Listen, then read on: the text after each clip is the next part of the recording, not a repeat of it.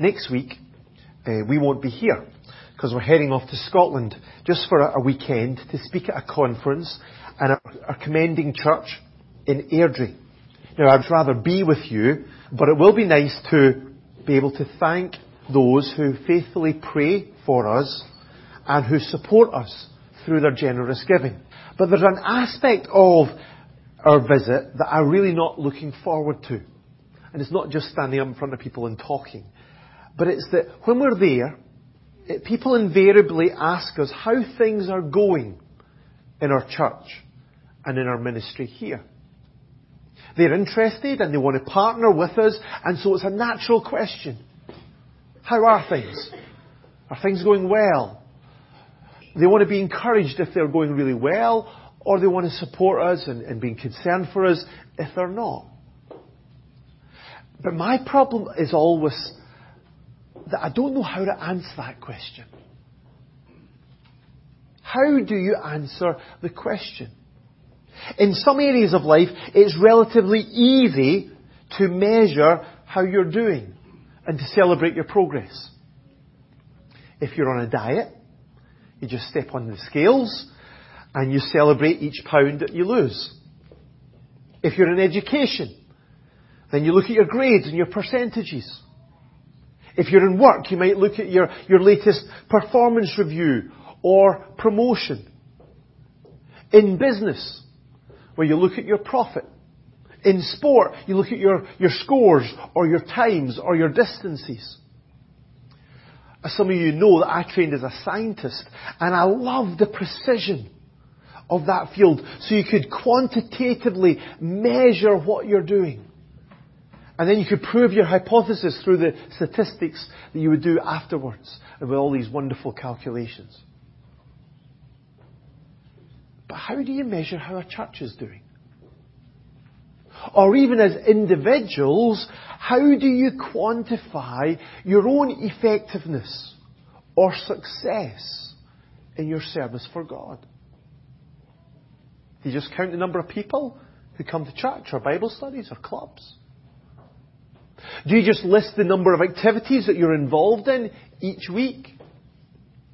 Do you just talk about your reputation and what other people are saying about you? Or do you compare yourselves to others and make sure that you're keeping up in terms of size or programs with other people?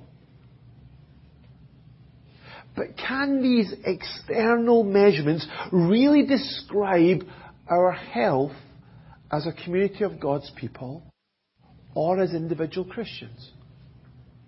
Are they really good ways to analyse how we are doing in our service for God? Are these externals the things that we should be focusing in on? The things that we should be rejoicing in? Well, in his second letter to the Corinthians, Paul encouraged us to focus on a different way.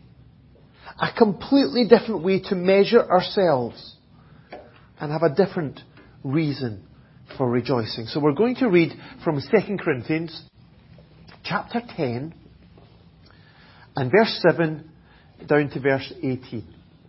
So 2 Corinthians chapter 10 and verse 7.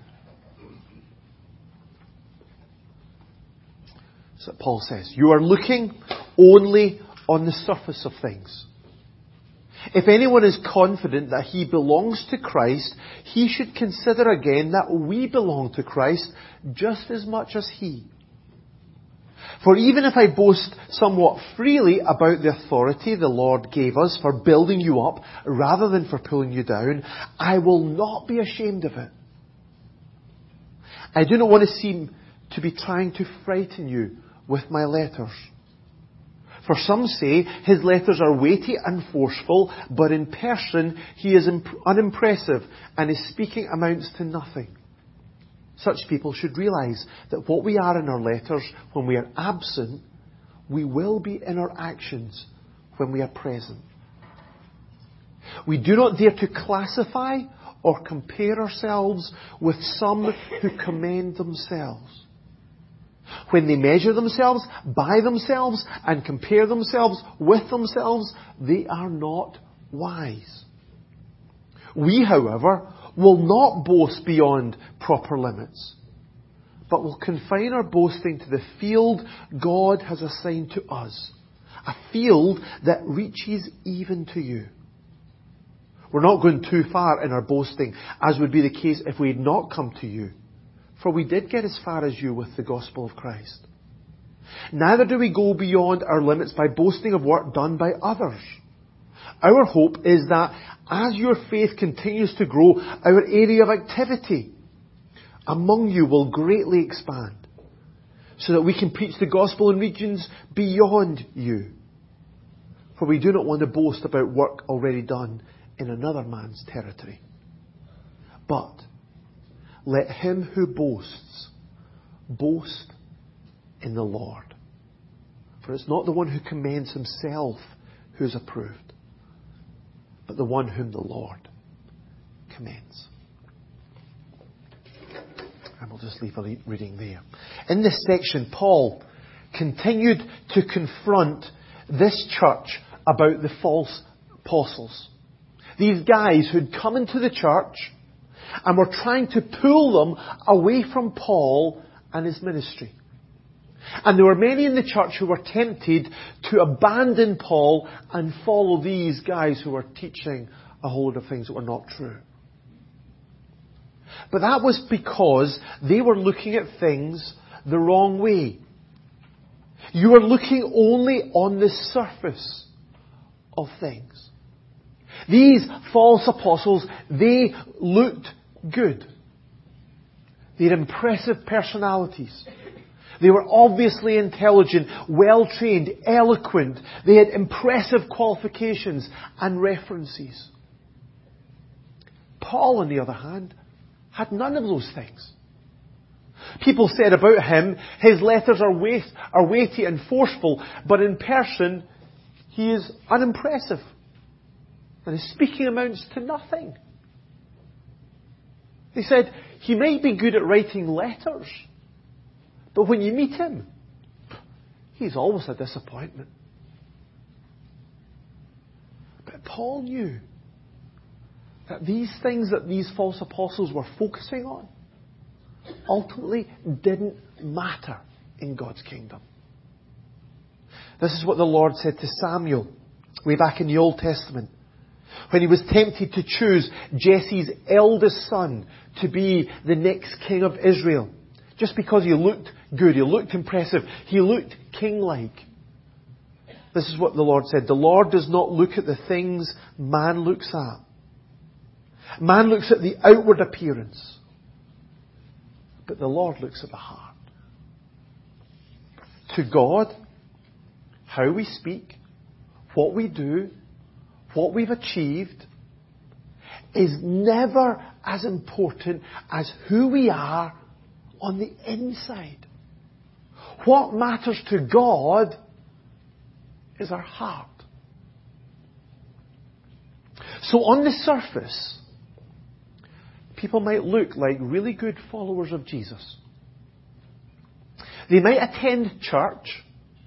They might sing enthusiastically. They might pray emotionally. They might speak eloquently. They might even minister powerfully. But they still could be outside of God's kingdom. This is what Jesus said in Matthew chapter 7. At the end of his Sermon on the Mount. He says, many will say to me on that day, Lord, Lord, did we not prophesy in your name? And in your name drive out demons and perform many miracles? Then I will tell them plainly, I never knew you. Away from me, you evildoers.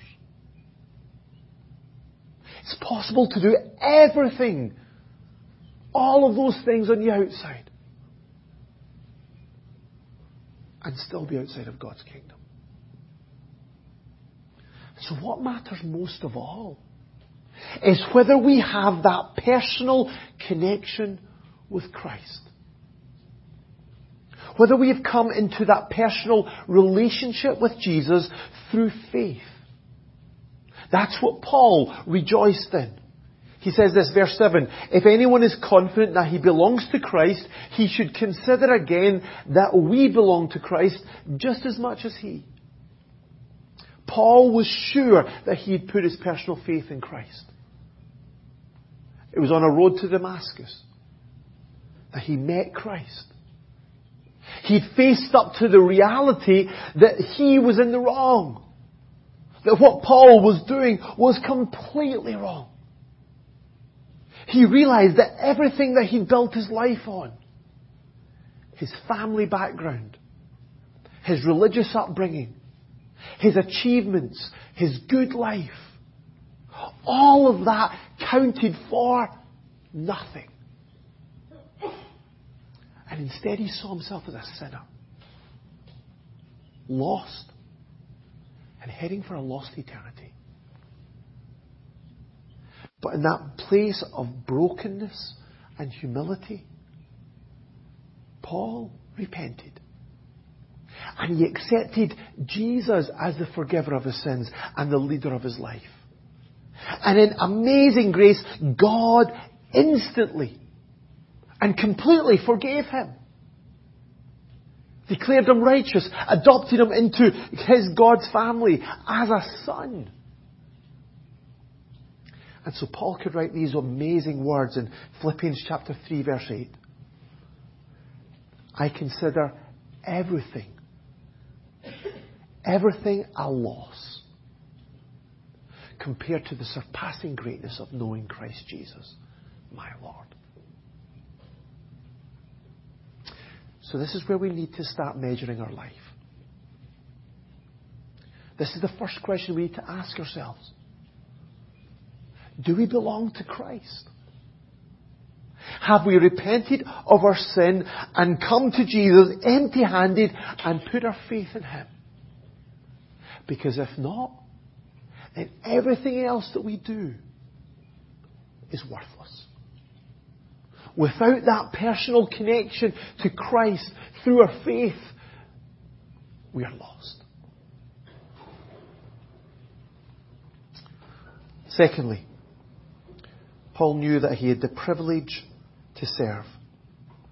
Verse 8, Paul says, even if I boast somewhat freely about the authority the Lord gave us, I will not be ashamed.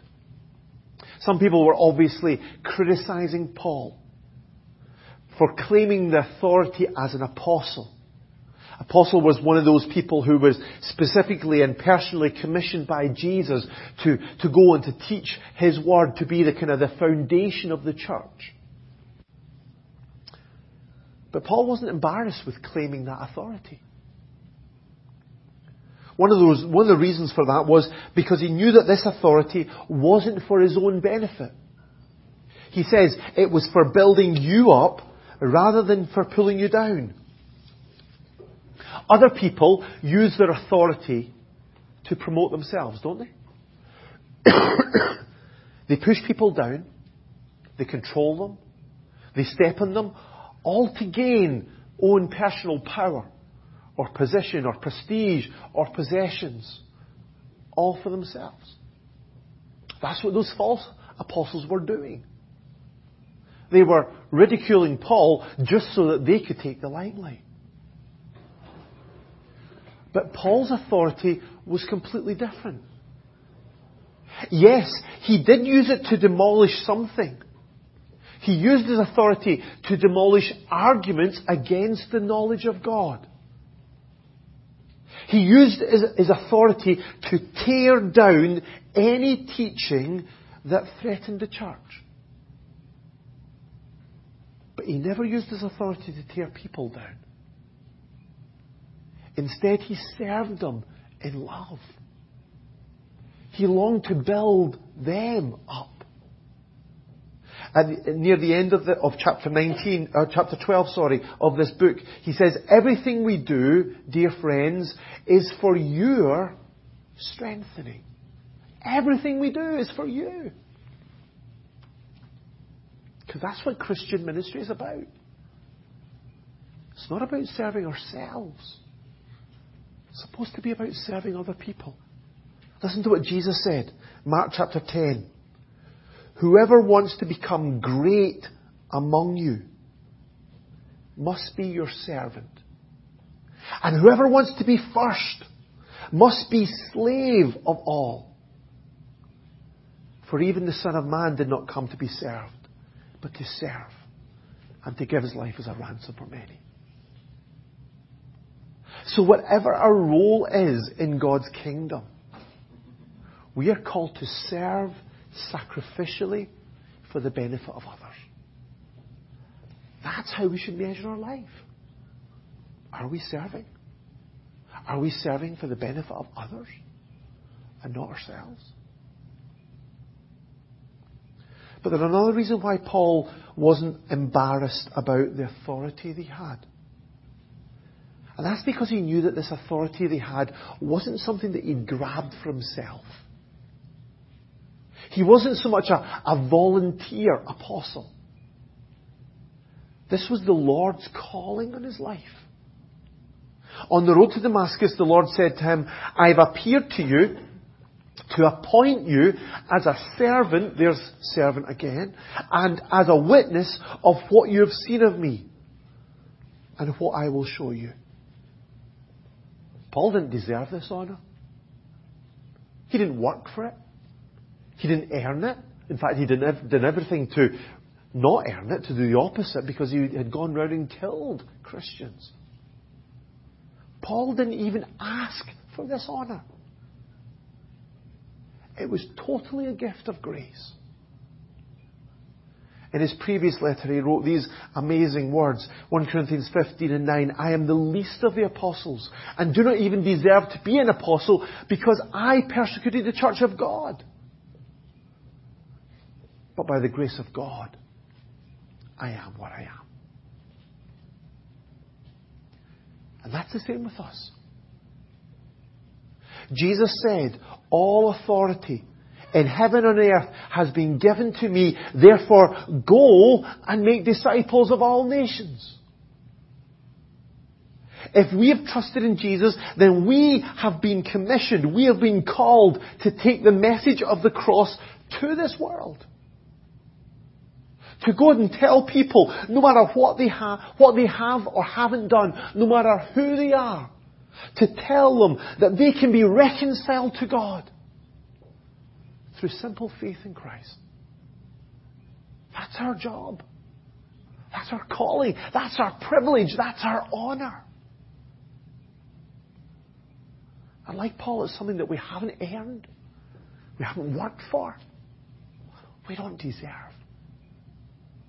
It's not based on how good we are, or how well we look, or how accomplished we are at speaking or sharing our faith, or any of all of that. It is simply God's call on all of our lives. So this is what we can rejoice in. That by God's grace we have the amazing privilege of being Christ's ambassadors, to serve this world by offering the gospel of life. What an amazing privilege. What an amazing joy. But thirdly, once we accept that we've been called by grace, then that frees us up that we can just be ourselves. Even although people accused Paul of being courageous and forceful in his letters, while timid and unimpressive in person, he could say this: such people should realise that what we are in our letters when we're absent, we will be in our actions when we're present. Wherever Paul was, whatever he was doing, he was consistently authentic. He was just himself. He didn't succumb to the pressure of trying to pretend to be someone he was not. He didn't put on an act. He wasn't trying to impress or to deceive.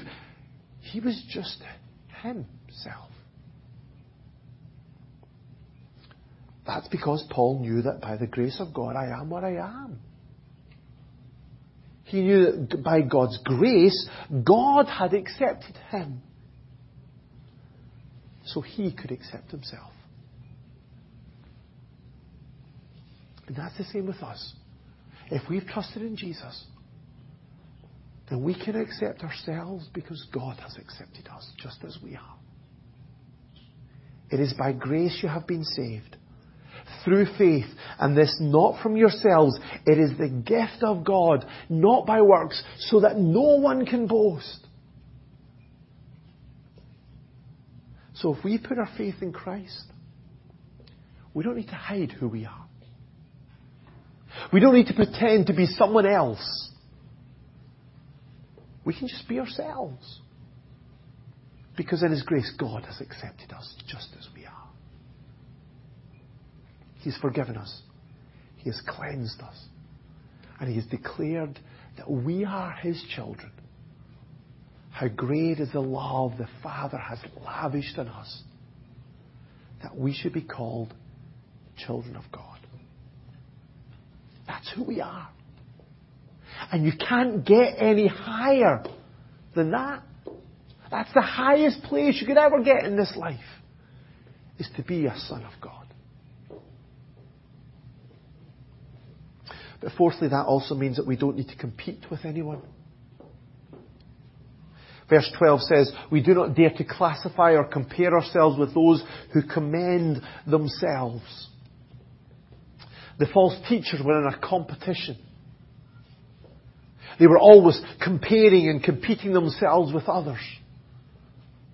Can you imagine those in a family? You ever been in this situation where the kids try and compete with their mum or with their dad or with each other to see who's the tallest? Yeah, you want to be bigger than everybody else. That's just what the false apostles were doing. They were measuring themselves against themselves to see who was the best. And in their eyes, from their superficial standpoint, Paul, well, he didn't match their standards. He was way down the pecking order. But because Paul's life was based on God's grace, Paul knew that they were trying to win a game that really doesn't matter.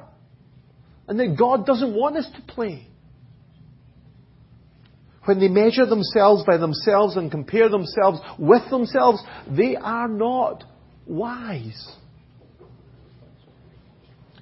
And that's the same with us.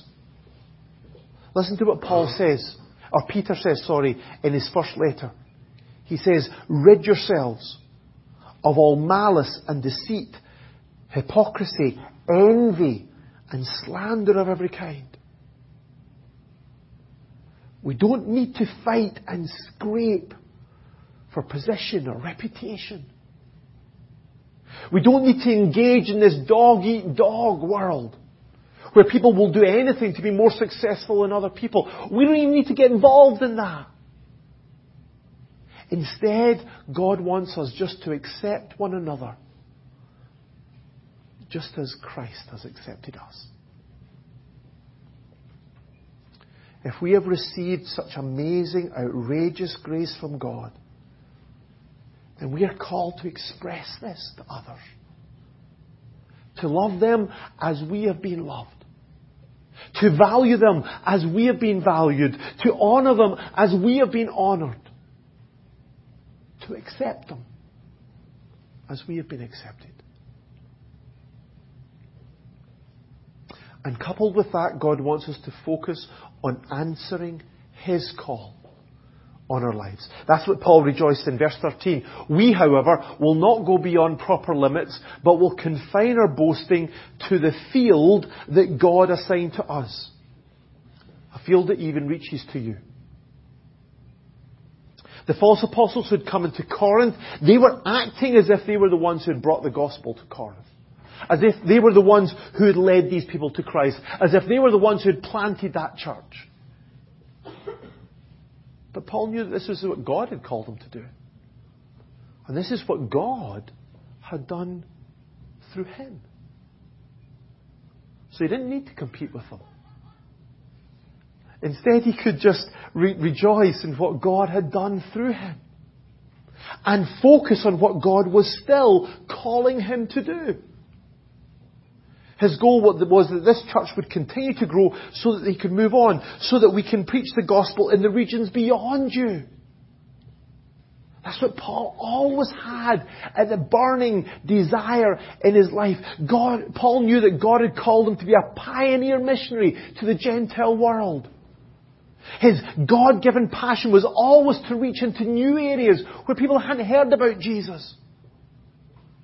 So he was committed to doing that. And he wanted this church in Corinth to grow and expand so that they could support him to do that. But he was desperate for more and more people to hear about the gospel, because he knew that was God's desire. As he says in Timothy, that God doesn't want anybody to be lost. So what about us? The Bible tells us that by God's grace, God has designed us and created us and equipped us to fulfill a specific role in His kingdom. He says about all of us, we are God's workmanship. We are God's masterpiece. Created in Christ Jesus to do good works, which God prepared in advance for us to do. God has a plan for your life and for mine. So are we going to waste our life comparing and competing with other people? Or are we going to rejoice in and focus on obeying God's call on our lives? Are we going to live out God's commission? Because that's what Paul's focus was in his life and his ministry. Verse 18, for it is not the one who commends himself who's approved. Not the one who stands in the mirror and says, wow, you're doing well. What does that matter? But it's the one whom the Lord commends. His desire was not to please himself. Neither was it to please other people and get their admiration or their praise. Instead, Paul's only focus was to please the Lord. As we've seen earlier in this letter, he says, chapter 5, verse 9, we make it our goal to please Him. It's the Lord we're called to serve. And so it's His well done, good and faithful servant that we long for. So that's why Paul didn't boast or glory in outward appearances, or professional qualifications, or impressive abilities, or glowing reputations, or outstanding achievements, because he knew that ultimately none of those things matter. Instead, what Paul focused on, what he boasted about, what he gloried in, was the Lord. Let him who boasts, boast in the Lord. It was the Lord who had brought Paul, the worst of sinners, into his family through faith in Christ. It was the Lord who had given him the role of an apostle to build others up. It was the Lord who had accepted him as he was, with all of his limitations and weaknesses. It was the Lord who had called him to take the gospel into these unreached areas, and who gave him the grace to see people brought to faith in Christ and churches planted. So all the glory, all the honour, all the praise belonged not to Paul, but to the Lord. And that should be our focus too. That should be our joy. That should be our passion. Not these external measurements of success that the world uses, but the gifts of God's grace. That because of His unlimited, undeserved, unending love, you and I are connected to Christ. That we have the privilege and the honour to serve Him. We can just be ourselves. We don't need to compete with others. Because we live to honour the Lord.